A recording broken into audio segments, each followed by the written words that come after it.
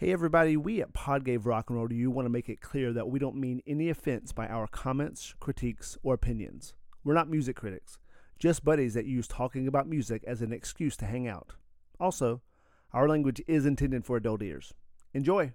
'Cause I'm in the shed house. Wish I played in a rock and roll band. Somebody give me $1 bill so I can pass out on the jukebox singing honky tonk women. So I saw where Lee Scratch Perry died this week. I don't really know much about him. Do you guys? I know he worked with Marley a lot. Yeah, well, he kind of took Marley like under his wing. I mean, he was big in Jamaica and kind of didn't discover Marley, but once he got involved with Marley, they did a lot of work together. He was He's a kind of- producer. Yeah, well, yeah, and just a big promoter, producer of the Jamaica sound. Had a lot of clout pre-Marley, so then was like, okay, this is the next thing. Let me hop on. This train's leaving. I don't know any of his songs. Speaking of Marley, though, and to be somewhat topical, is there a riff that stands out in Marley tunes for you guys? The riff at the beginning of Concrete Jungle was like a bow down down down down ba doom. With the one bump it bump it bump it bump bump it bump. Is that a riff? Would you be loved? Is that a riff? Because if it is, It's more of a texture. I mean, a riff is tough to define. A bit. let's define a riff. Neil, you go first. Well, first, let me just say my favorite Marley riff. It would be a bass riff. Steer It Up. It's the best. It's very simple, very good. But anyway, very catchy. me define a riff. I don't know, man. That's why I opened this saying I can't define it, because Jonathan, I think you might do better than I. That was a very Lebowskian answer there. I like that, Neil. I appreciated that. And I mean it sincerely. Just your sheer, like, it's just so big. Like, how can you even explain what a riff I is, said it was man? undefinable, and then Josh was like, Neil, riff, go. I would say a riff is it's a short, repeated musical phrase that is the basis or like general theme of a song. But if a song is riff driven, chances are the song was written around that riff. Like, say, Iron Man. Yeah. Ozzy didn't come into the studio going, "Has he lost his?" And Tony Iommi would be like, "Oh, the guitar part would be this." No, that didn't happen. Yeah, and Satisfaction, another one, which is a famous story of Keith. Yeah, he dreamed that? Or, Yeah, he recorded it. He had the tape recorder was running beside him. He woke up and he didn't remember doing it, but he woke up and the tape recorder was running beside him, and he rewound it and hit play, and it was on there. I'm gonna try to define a riff. It's a collection of notes that it's for me. When I think of a riff as not a guitar player, it's more of like an instrumental hook, basically. Mm-hmm. Right? It's something that draws you in. It's almost like a written piece of instrumentation that is going to be repetitive throughout the song that draws you into the song. If you hear something that is repetitive and catchy, that's a riff. Well, right? I will say, as a guitar player, when you learn just the riff, you're like, oh, yeah, I know that song. It's like, no, you don't. No, you don't. No, you don't. It's so funny. Well, let me ask you this. Neil, what was the first guitar riff you learned how to play? Do you remember? I mean, one of them was Day Tripper. Is that a bass or guitar riff? It's both. Okay. I mean, the bass continues, but the guitar comes in with the same riff. Did you ever hear Hendrix cover that, Neil, on that BBC session? Oh, it's great. It's so nasty. Jonathan, do you remember the first riff you learned on guitar? It was probably like Iron Man or something. And that's a classic example of you think you know it, and then it's like you forget out like da-da-da, nobody wants him down down ba-da-da. You forget you think you know the whole song because you can go bow bow, and that's like, like I can play Iron Man now, and you're like, oh wait, there's more to the you song. can play that. You can play those 4 notes. I would say the first riff I learned would have been either Santa Monica by Everclear. Wow. Is there a Down riff in out, that? down out, down out, down out, down out. It's just a very beginner's bad guitar, song. like, Sure. I am still living with you, down out. And then, obviously, Smoke on the Water, Deep Purple. Yeah, Right? That's a fun one. You know that? You know how to play that? I mean, I haven't played it in a long time, but when I first picked up a guitar, that was just one of the easier riffs. Mm-hmm. And one of the Dewey ones Cox. You just picked it up and you're just like, boom, boom, boom, boom, boom, boom. That Dewey Cox shit is so funny when he does that. I thought that was like the beginner riff for everyone. Honestly, that I think Iron Man, Seven Nation Army is now, which is a testament to how good that riff is. That's a great riff. Yeah, that's true. That's a ubiquitous riff. And now, riff. if I were to ask you, Neil, what is your favorite riff off the top of your head? Go. Well, I think the best riff and one of my favorites, it's a little overplayed, but Black Dog Zeppelin is just so good. I mean, and it's so fun to play. You got to have a little skill to play it. It really has a great groove and a lot of notes, but not too many. You know, it's just the right amount. And we're talking the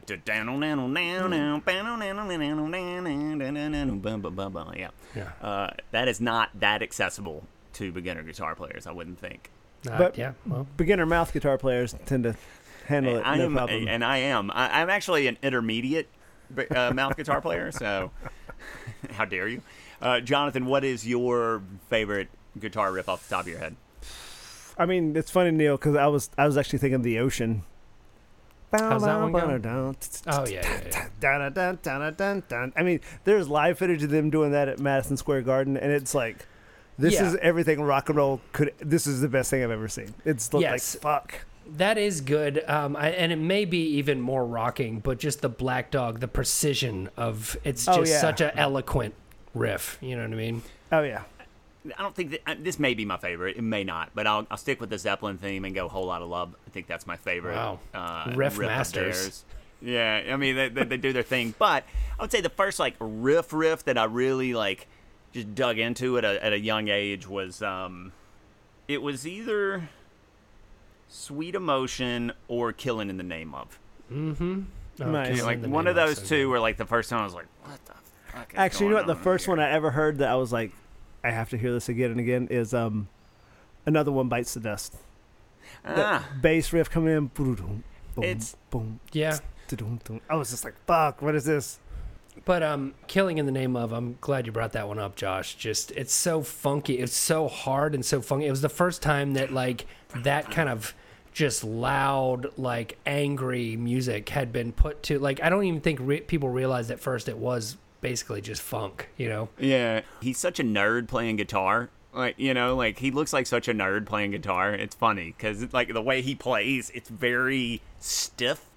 The guitar, he wears the guitar high too. It's reminiscent, I guess, of like the guys in the '60s, like that would play up there, and Cash used to play up there. Because these are guys who don't bend strings a lot. Yeah. No, I'm serious because it's like you need more leverage. You need to be a little lower to bend that. If it's high, you're trying to bend up here. It's awkward. Yeah, I would say, speaking of guys in the '60s, I mean, like, you know, before Zeppelin, I feel like the Kinks were the riff masters. Like, you really got me as a riff that I mean, that's ridiculous. Just stand out. And also the other one. What's the other one? Wild Thing? All Day and All the Night. Do you guys know Black Sabbath, or he's just like...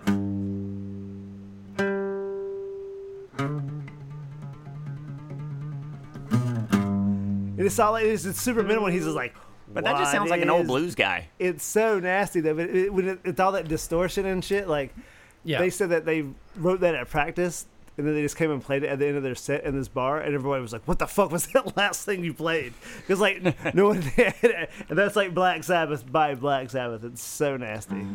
Well, speaking of kind of like old school blues, I think one of the originators of a great riff was Born Under a Bad Sign.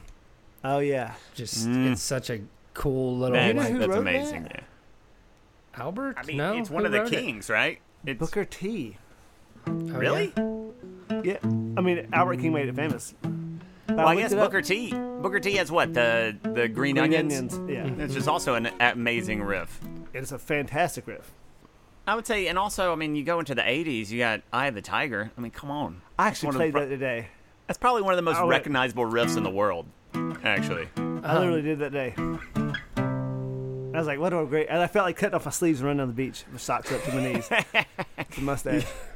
Because that would be fucking nice. that riff clapped and put into two of them with the riff clapped and put into Crossroads is great. Absolutely. And then the Allman Brothers at the One Way Out. Yeah. That's definitely a good one too. More like old blues though. They just gave it some swing. Yeah, that's true. You could argue that. Put a little amp into it. I really think we're missing it's undeniable that Money for Nothing is just. Oh, it's incredible. Just now, that's out a of riff control. that's harder to play than you think it is. One of the harder riffs to play that you think. I thought I was going to pick it up and play it. I can't remember how I did it now, but you can't. I didn't. I was like, "What the fuck's he doing?" And then it's Mark Knopfler, right? Like it's yeah, and all those kind of like harmonic rakes that he's doing, like yeah. Okay, well, I got one more. Shakedown Street, Grateful Dead. Good. Yeah, that's definitely a great one. It's a great one. Neil, give me one more. I got one for you, Josh. Kings of Leon, Ragu. Boom. Bang. Call me Wills. Well, the riff in that, there's a reason they never play it live. Yeah, I've never heard them play that song live. And there's those like slide downs. It's really cool. I can't imagine any of them played that on the recording. I mean, it's not that difficult. Fucking learn it, bro. It's your song. Play it. Love it, Neil. Love it. Jonathan, give me one more. Muddy Waters, the Hoochie Coochie Man. I mean, is there a better riff ever?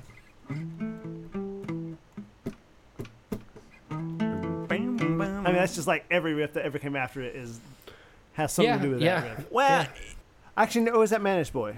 You that just played Manish Boy. I was playing Manish, so yeah. I get that in Hoochie Coochie. CM. Yeah, or actually the tune, the lick, Rolling Stone, which is actually where the Rolling Stones got their name. You know that Manish Boy's better than that. That's a pretty good one though. That's Voodoo Child's also based on that. Voodoo Child's very similar to that. Well, Hulk Hogan made that Voodoo Child, or Chili as I like to call it. Voodoo Chili. Like to call it. Honey Chili. Voodoo Chili. Honey Chili. Chili. And on that note, you were listening to Pod Gave Rock and Roll to You, and we are talking about riffs this week because this week we are discussing Crazy Train from Ozzy Osbourne's 1980 solo album, The Blizzard of Oz, written by Bob Daisley, Ozzy Osbourne, and Randy Rhoads, and produced by Bob Daisley, Lee Kerslake, and Randy Rhoads.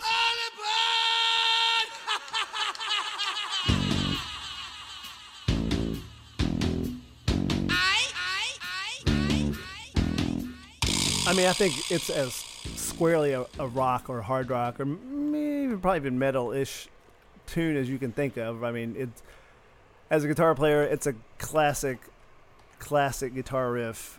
Lots of energy. It's a song that's easy to think you know everything about it, and then listen to it. Or it's a song that's easy to make assumptions about. Like I think it's a very interesting message. It kind of has like almost like a humanist message if you listen to it. And that's something Ozzy does a lot, even back from Black Sabbath, where people all accuse him of worshiping the devil. And I mean, he was definitely a fucking lunatic, like no question. But like I think he probably hurt himself more than anybody else, and that's pretty noble, right? So, but the fact that he comes across like this fucking batshit mumbling Satanist, or at least people think that, but there's really this humanistic message to this song.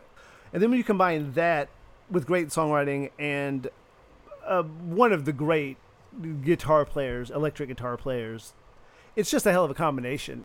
Also wanted an excuse to learn the solo. Yeah. Yeah, I mean that's a tall order. Yeah, that's gonna be fun. I mean this is like classic rock ubiquity, right? And rightfully so. But I really first remember like this song in particular because I believe the Ole Miss football team used to play it before football games in Vaught Hemingway Stadium. Sure like you'd be sitting there like pregame and it'd be like, on aboard, and that whole thing, and you just be like, oh yeah, and then that riff kicks in. And even though I hate the Ole Miss Rebels for many reasons, that shit would pump me up to like root for whoever they were playing against, whether I liked the opponent or not. It was always against Ole Miss. But you don't feel that way about Rocky Top, is that correct? I also despise Rocky Top, yes. So, but you despise Rocky Top? I turn Rocky Top off, yes. That Rocky Top, that is the song for the Tennessee Volunteers. That's my song in 3 weeks. Y'all stay tuned. I will. Oh, the Fish version? We'll have a guest host. No, the good one. But like, I mean, once that shit came on, like, it got crazy in the stadium and and in my body. It got crazy in your body? Oh, it did. The adrenaline Crazy. started. The adrenaline started. That started pumping, baby.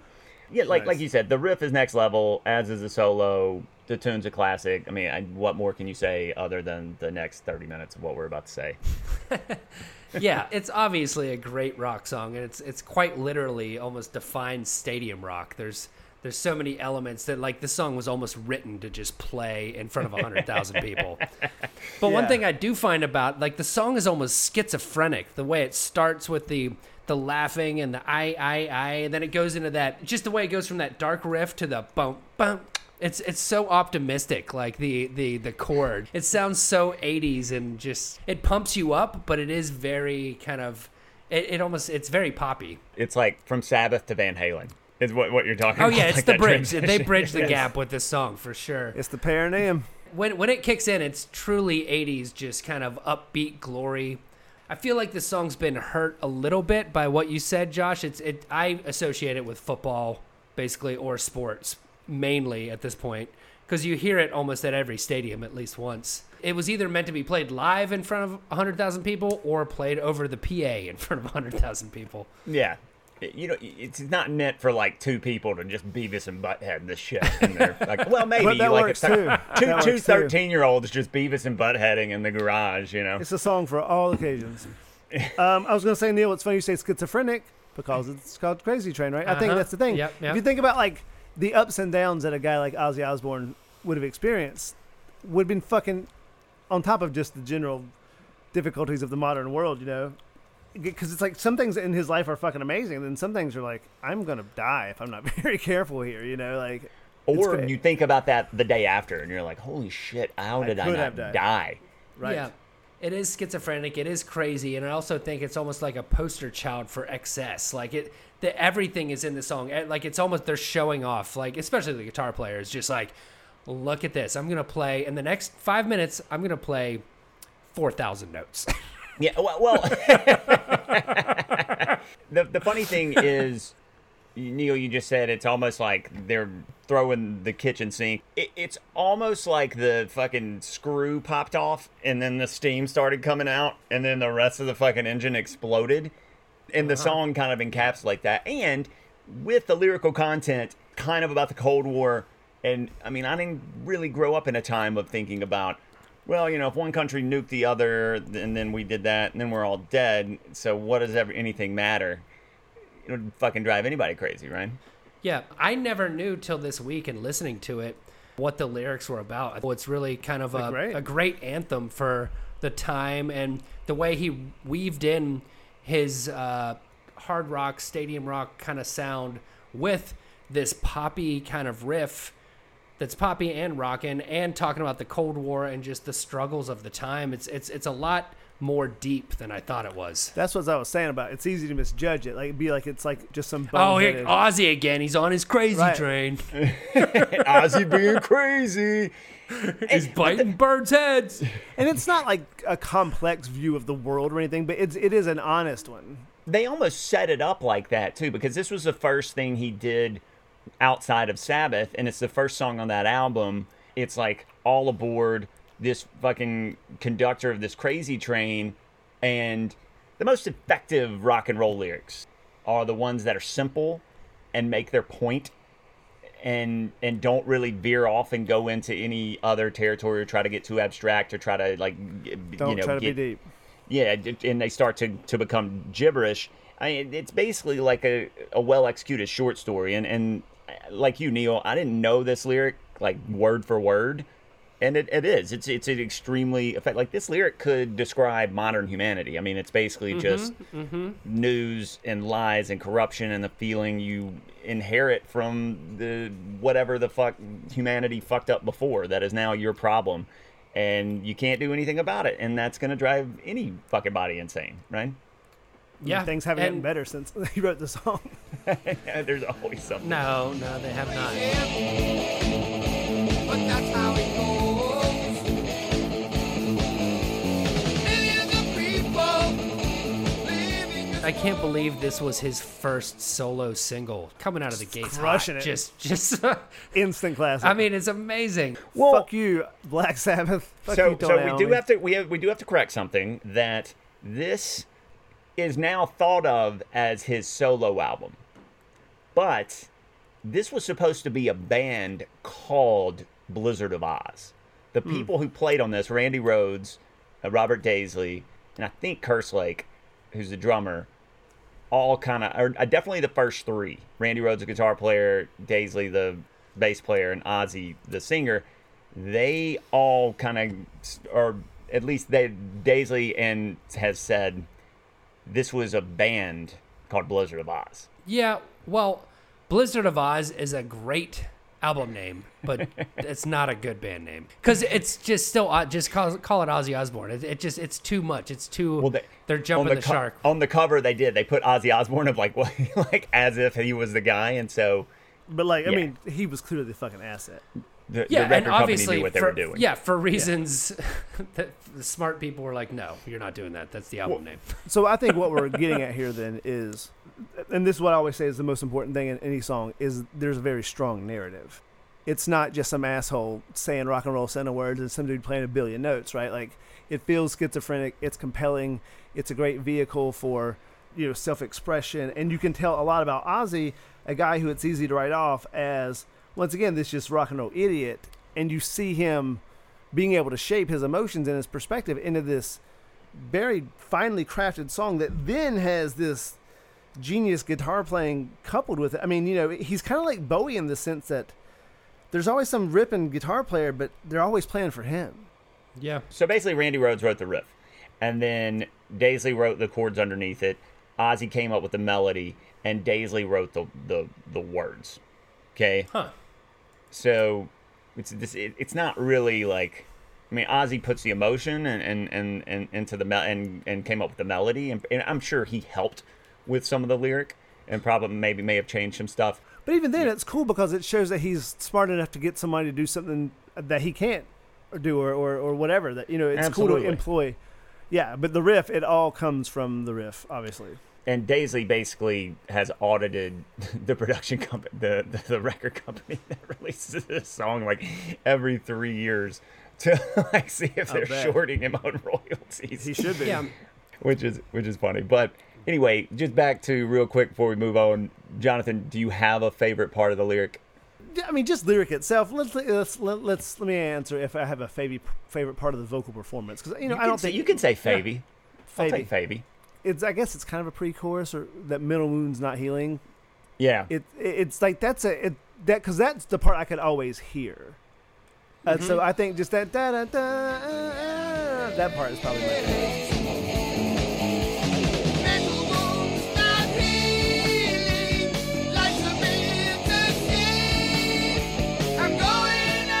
Yeah, and I love how that goes from mental wounds not healing to mental wounds still screaming the second time.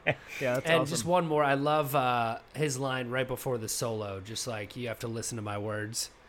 It's just, even the phrasing of that is really cool. Because that's also somebody going crazy, like, you have to listen to my words. Like, fucking listen to me. But no, the mental wounds not healing is I think the best melodic part that he sings. I absolutely never knew what he was saying there until this week, and I looked at it. Never. I mean, I knew this the screaming. I didn't know about the healing.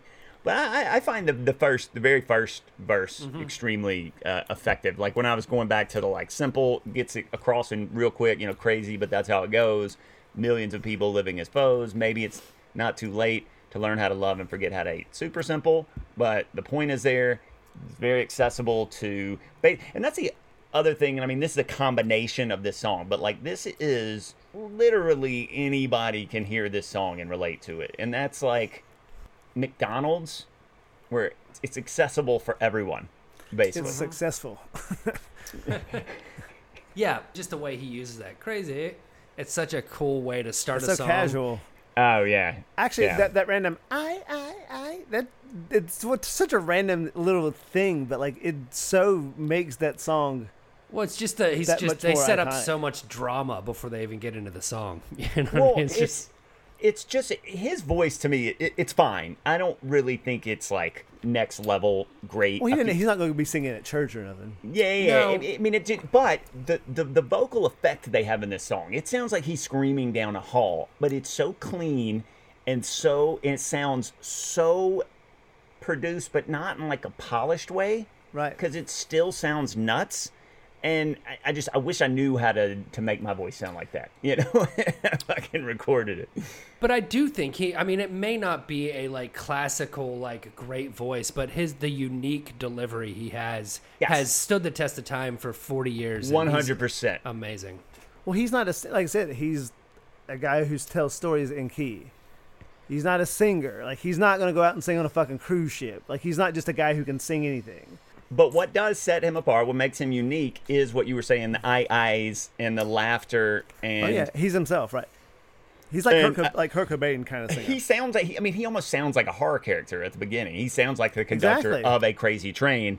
It's like, I'm the one carrying you through this, and you're like, where the fuck are we going? I don't know, but it's going to be insane. Bring the fucking... Question about his vocal. Do you think they're doubled? Oh, yeah. Absolutely, right? And there's an effect of some sort. There's a serious... he's doing his own harmony on the... but there's going off the rails on a crazy train. And that's cool. That sounds cool. I mean, like I said, the shit he's doing is high. Like, it's like he's got an impressive range. I mean, it's not, Robert Plant. But there again, he doesn't need to be. He tells the story. He tells good stories. Yeah. He's always been successful.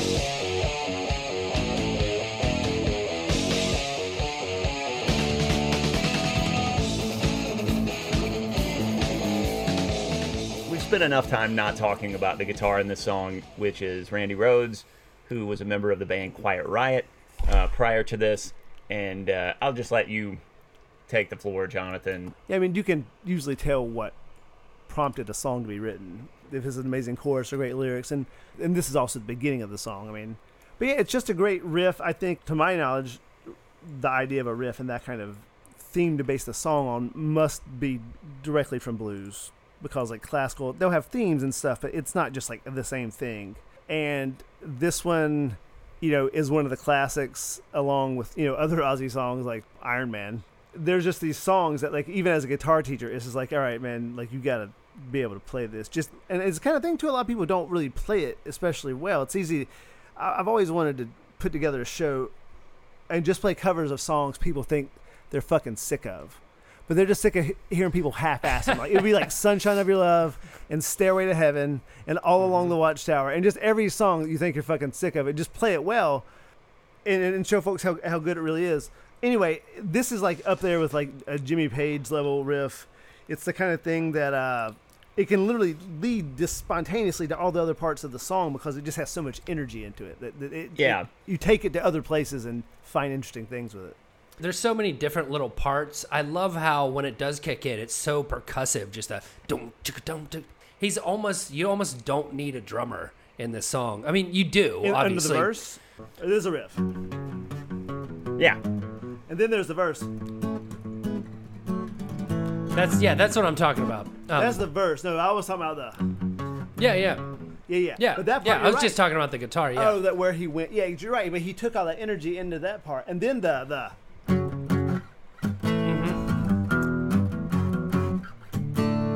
It's just badass, man. All the parts are obviously the riff is the main part, but it goes so many great places. That part, I love how it's percussive and it chugs along like a train. You know what I mean? The reason why that works so well, Neil, is because he's playing keeping the A string open.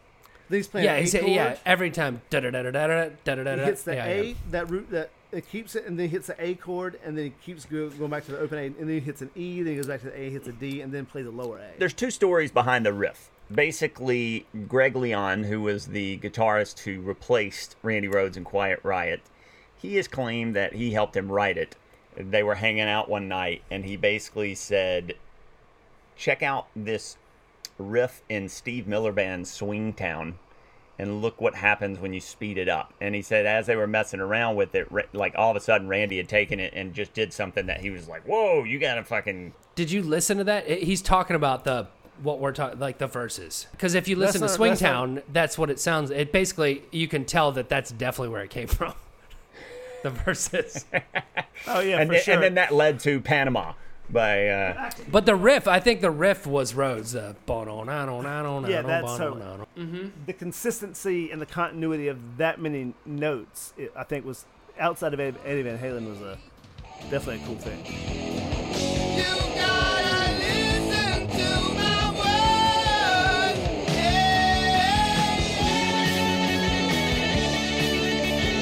Now, you guys, I mean, you're kind of all about this riff. I mean, my favorite part of the song is the solo. It's definitely a great solo. I mean, Mine is not. Not a it's fan not my of the solo? favorite part. No, not real. It's great, but I feel like you could. It's just a little too much for my taste. I feel like what he's playing, you could play over any chords. It's just a bunch of notes. Like, give me the key, and I'm gonna do my tapping thing. And I think it's brilliant. I think it's an amazing display of talent, but it's not really what I look for. And actually, one of my favorite parts is towards the end when he finally like relents a little bit, and it's still like a ba-na-na-na-na, ba-na-na-na-na, ba-na-na-na. And right before they go back into the vocals, is once he comes down off his fucking crazy train, is my favorite part of the solo there. But it's a lot. It's a lot. Let me ask you real quick, Neil. So, do you like that in any capacity? I mean, do you like it when Eddie Van Halen does that stuff, or is this technique you just don't dig? It just seems a little too showy, and sometimes in all Van cases, Halen though. does too. Are you saying in all cases? Pretty much, it's just in this song because I feel like it was built for Stadium Rock, and so was Van Halen. But But like Eruption, do you like Eruption, or does that get on your nerves? I do, but it seems like a science experiment, not a guitar solo necessarily. It's, Well, it's Here's classical. the hypotheses. Well, and what it the is, conclusion. it's classical based, is what it is. It's not blues based. I wouldn't call this classical though. I Sure think it is, maybe but- Van Halen. But do you understand what I mean? That like what he's playing, if you just gave him a key, he's gonna basically play. I mean, of course he's like structuring it to the chords, but it really is just like, let me see how many fucking notes I can play. But they're during good the though. solo. But they're good notes. It's not simply how many. But the best it sounds parts, great. the best parts are where he the resolve where he kind of finally does a now before he goes. I can enjoy the sheer. I think, to your point, they are. Mouth They're, guitar. but they're very classical, kind of like arpeggio kind of stuff, right? Like that's what I'm saying. It's classical because it's of that ilk, and he's in the tapping. Yeah, it approximates almost like a listen, harpsichord. I think it's great. I think it's amazing. I'm never, unless we're critically talking about it, I'm not going to talk shit about it. But Sounds like you just took a big Armand shit on it. no, listen. The melody of the I song, understand. it has so much melody to it that he's playing too many notes to dig into the true melody of the song. That's what So I'm trying to you say. would prefer a more melodic solo. Yeah, I would have preferred he soloed because they wrote a solo section for him to solo over instead of just using Yes. the beauty of the song. They it's wrote- just like, yeah. hey, let's just play these chords so I can play as many notes as possible. Saying as many notes as possible removes any aesthetics. I don't think that's quite fair because Yeah, I think no. they're all well placed notes. It's right? just Like, me trying to make an effect right, of how right, I feel about it. There are I think lots it's of it. really good. I do. I'm just trying to be devil's advocate here. To your point, that technique is going to sound impressive over anything. But so I almost think of it almost like a bridge. Like it's almost like it is a different little section. But here's the biggest thing, though. Here's why it is effective, and this is important. When you have a great riff, you have to get away from it in order to reintroduce it. And by going in that weird direction, they get to come back in on down. They get to reintroduce it. And so I think it's a device. To your point, it's maybe not organically like a Brian May solo, right? I would just rather hear Jimmy Page, his version of what would happen during this. But real quick, I do like the sheer virtuosity of it. I enjoy that. Like I can nerd out on that. Not often, but with him and And Eddie it's Van what Halen. this song is about. It fits with the song. With him and Eddie Van Halen, nobody else really, but those two, I can always tolerate it. Actually, I Yeah. really like it. I kind of agree with both of you in that I love the solo, but I also do think the two best parts of the solo are the resolves in the middle and the one that goes back into the down-o-nana. I mean, I think both of those are the best parts of the solo. They sound amazing.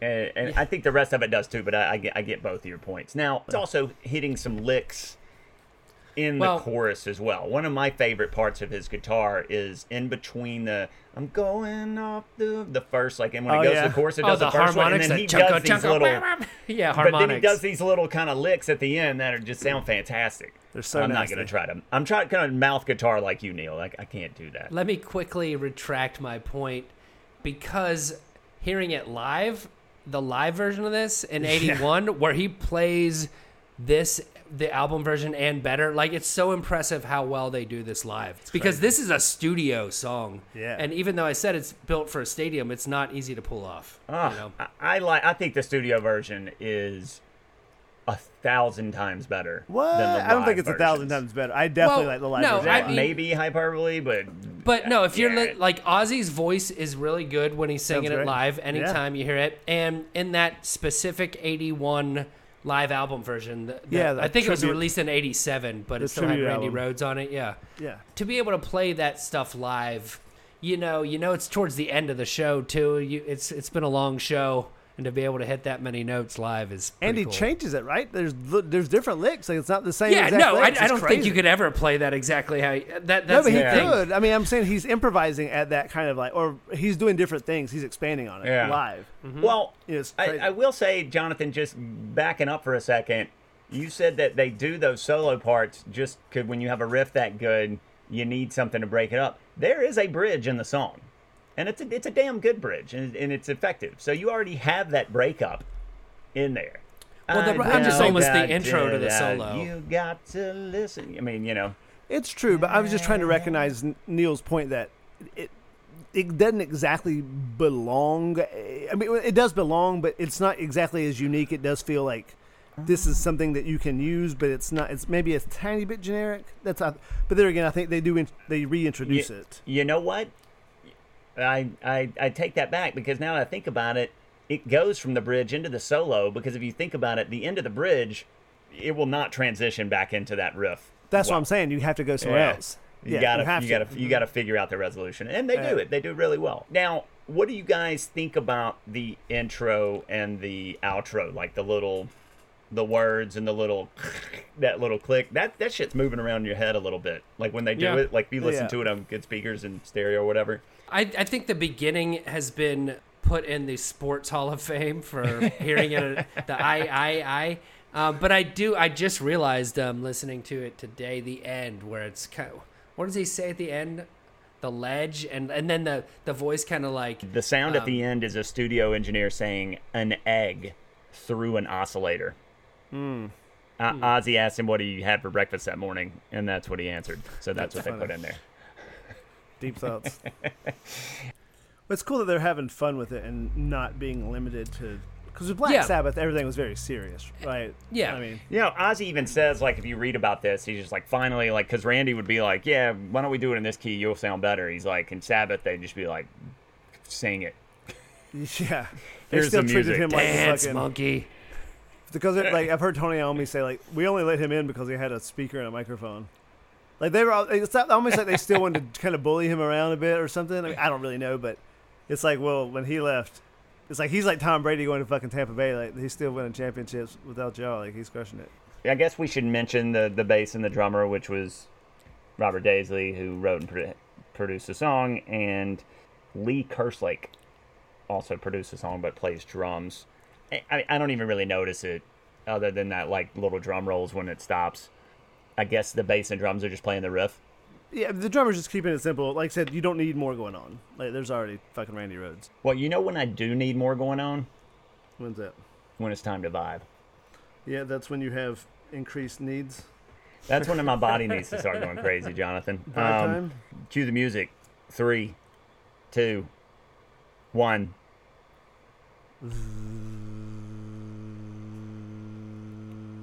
That's that good vibe right there. That's that good Vibe stuff. time. You picking up good vibrations? And I'm picking up those good vibrations. Jonathan, when do you want to hear Crazy Train? Well, I don't want to hear it at a football game. You Now don't? it's almost like da da da da da da. I mean, it's almost like you can't. What are we doing here? Yeah, they've killed the first. They haven't. Killed Good it luck 'cause with it's so that, good. Jonathan. Good Oh, luck I hear with you. that. I want to hear Crazy Train pretty much anytime. Definitely a fun driving song. It's a fun song to put on really loud and play guitar with it. It's a lot of fun for that. And it's fun, like most things are, shooting pool. Pool shooting son of a bitch. You know what's funny is like you take baseball where it's like put me in coach, or like that Neil Diamond song where they're like, so good, Sweet Caroline, and then like football it's like Now Crazy they have Train. killed that song and buried the body. Sweet Caroline is it was buried under the bridge An abomination where Whitey now. Bulger's other victims were. man. Neil, boy. where did you when do you want to hear the song? I want to hear Ozzy singing this to 100,000 people. I mean, that's the way to hear it. And I Yeah, specifically want to hear it. I watched this live version of him doing it in the 80s. And it wasn't with Rhodes, unfortunately. It was this outdoor crowd of, I mean, it looked like Woodstock, like so many people. But he has this mullet, shirt off, wearing like what looks like Indian fringe sweatpants. And they're all just crushing it, Nice. like and just seeing it. It's like a daytime show, and he's just absolutely killing it. I wonder if those are the same as my Indian French sweatpants. I don't know. That might have been, I think it was called Smile Fest that Steve Wozniak put on from Apple. Perfect name. He just wanted to have a concert, and like he was Maybe. like, how much would it cost? And they're like, $3 million. He's like, okay. And just like wrote him a check. Because like, yeah, I think that's what it was. I think it's called Smile Fest because like lots. I think Van Halen was there. Like lots of Nice. folks were there. Yeah, very cool.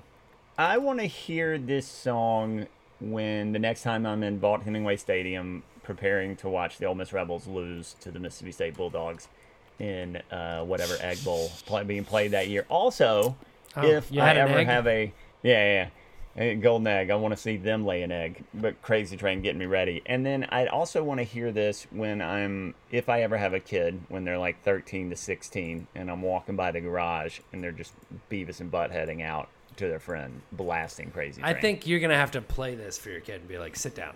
They're gonna be like, why are we partying to this Metamucil commercial? Speaking of Metamucil commercials, it's our cue to hop onto the influence real quick. Jonathan, recommendations. What do you think this influence was influenced by, et cetera, et cetera? I mean, obviously there's the Eddie Van Halen comparison, which I do think Eddie Van Halen's a little more technical. But then really all like metal guitar players after, like, be it Metallica or Yeah. I mean just anybody. I mean it's just even me. Like I've never gotten around to learning this stuff per se because I've never had a need. Like, I'm not going to gig. I've never been like, hey man, let's play Crazy Train at the basement.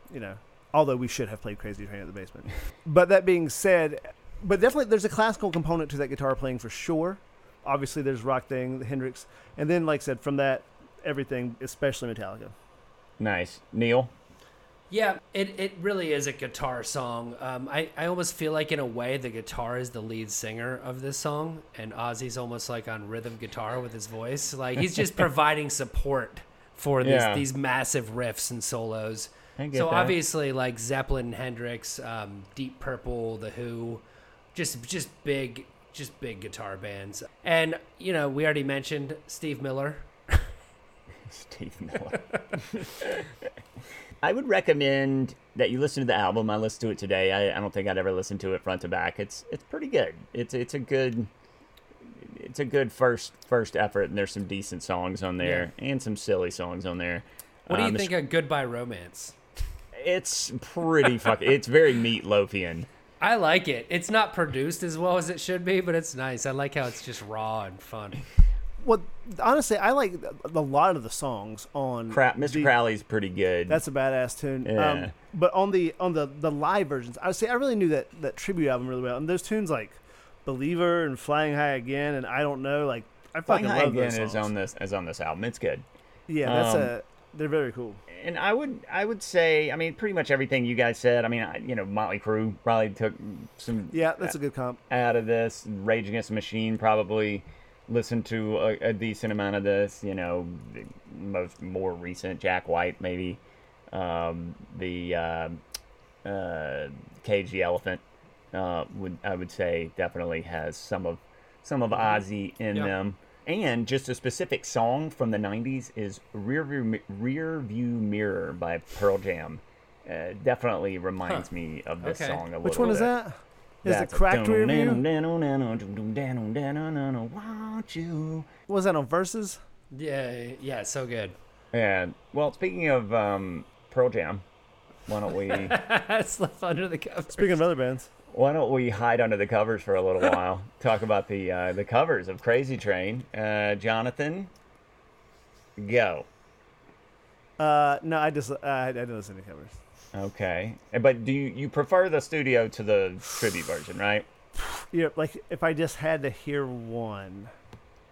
Yeah, I'd probably go, but just because the mix is better on the studio. But like, I really like the live version, and I like the whole album. The whole album is really good.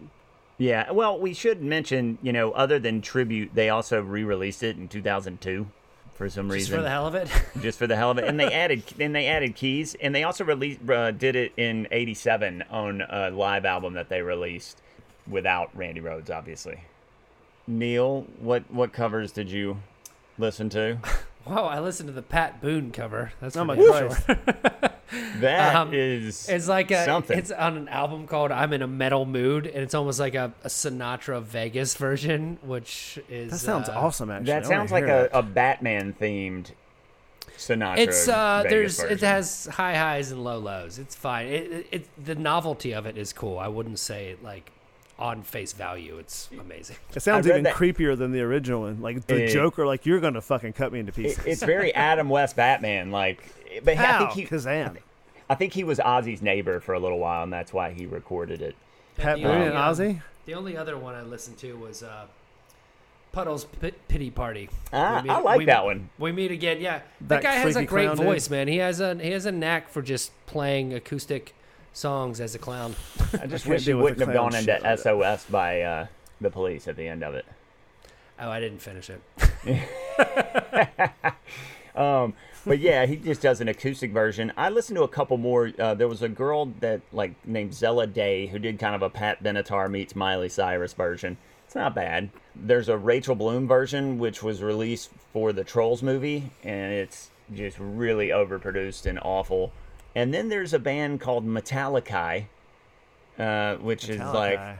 they do like a classical string mariachi horns version, which is not good, but It sounds kind interesting. Kind of interesting, yeah. There sounds like they're- interesting is about as nice as I'll be about it. Yeah. They sound like a book of the Bible.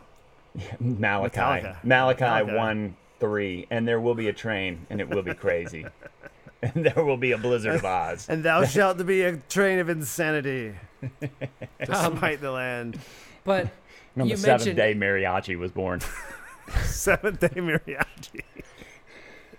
so That Josh, sounds you mentioned amazing. at the end of Puddle's Pity Party, he went into SOS, calling out an SOS. Yes. That actually makes perfect sense for the song. I'm gonna go ahead and listen to the end of that because just on a crazy train, like what's going on, just like sending out an SOS, kind of for just sanity. Can someone answer this fucking message? This in a train, bottle? it's almost like the Snowpiercer, that movie where they're on the train that doesn't stop and they got to get to the front. Yeah, I saw that Puddle Pity. That fucking clown shit's entirely too goddamn freaky for me to be listening to that dude sing. He is a It's freaky like, looking clown. It's like it goes to fucking karaoke and Yeah, crushes well, it. this one and was then on swallows himself. Spotify, so I you didn't have to see look it. at him. Yeah, I you just listening yeah. to him was actually quite nicer. He has a great voice. Oh, and that Yeah. festival I was trying to. It was the Us Festival, not the Smile. It was the Us Us. Festival.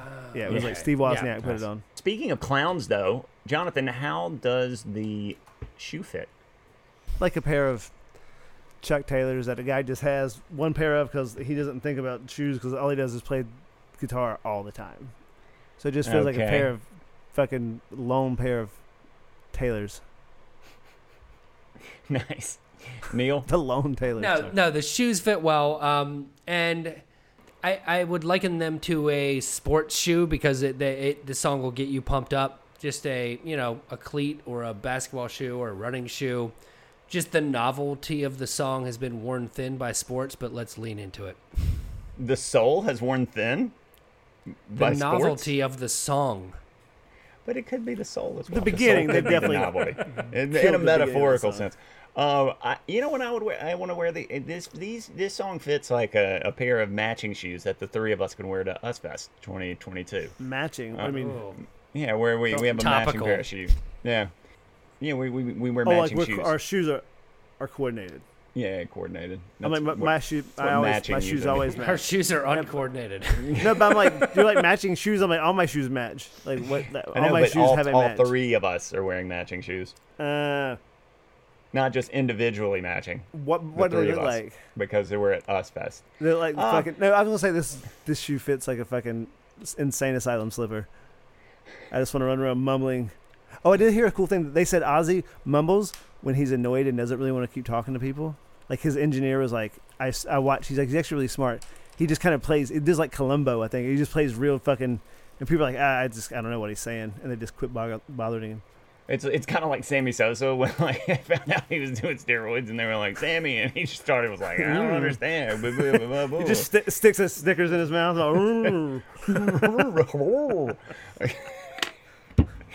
baked him off a piece of that Kit Kat. Well, speaking of Sosa. On that note, we are gonna play a cover of Ozzy Osbourne's "Crazy Train." Aye. All aboard.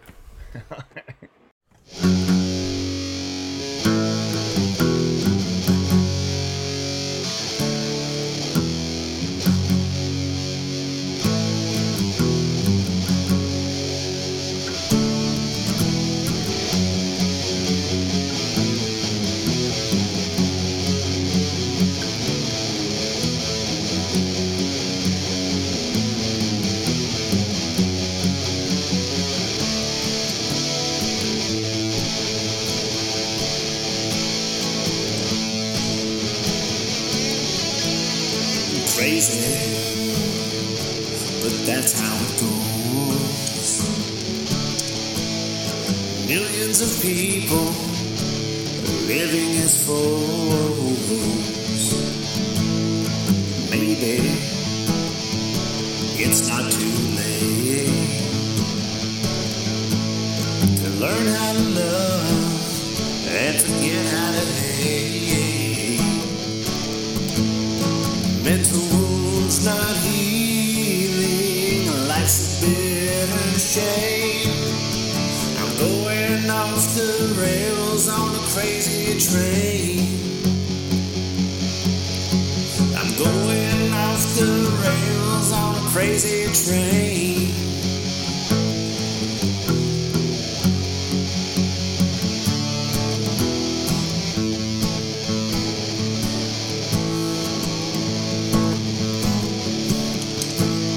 I've listened to preachers, I've listened to fools, I've watched all the dropouts who make their own rules. One person conditioned to rule and control. It's we that fills it, and you live the role. Mental wounds still screaming, driving me insane.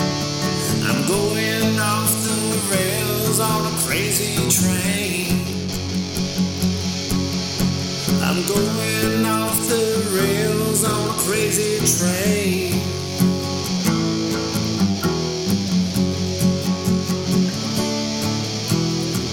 Well, I know that things are going wrong for me, but you gotta listen to my words, yeah.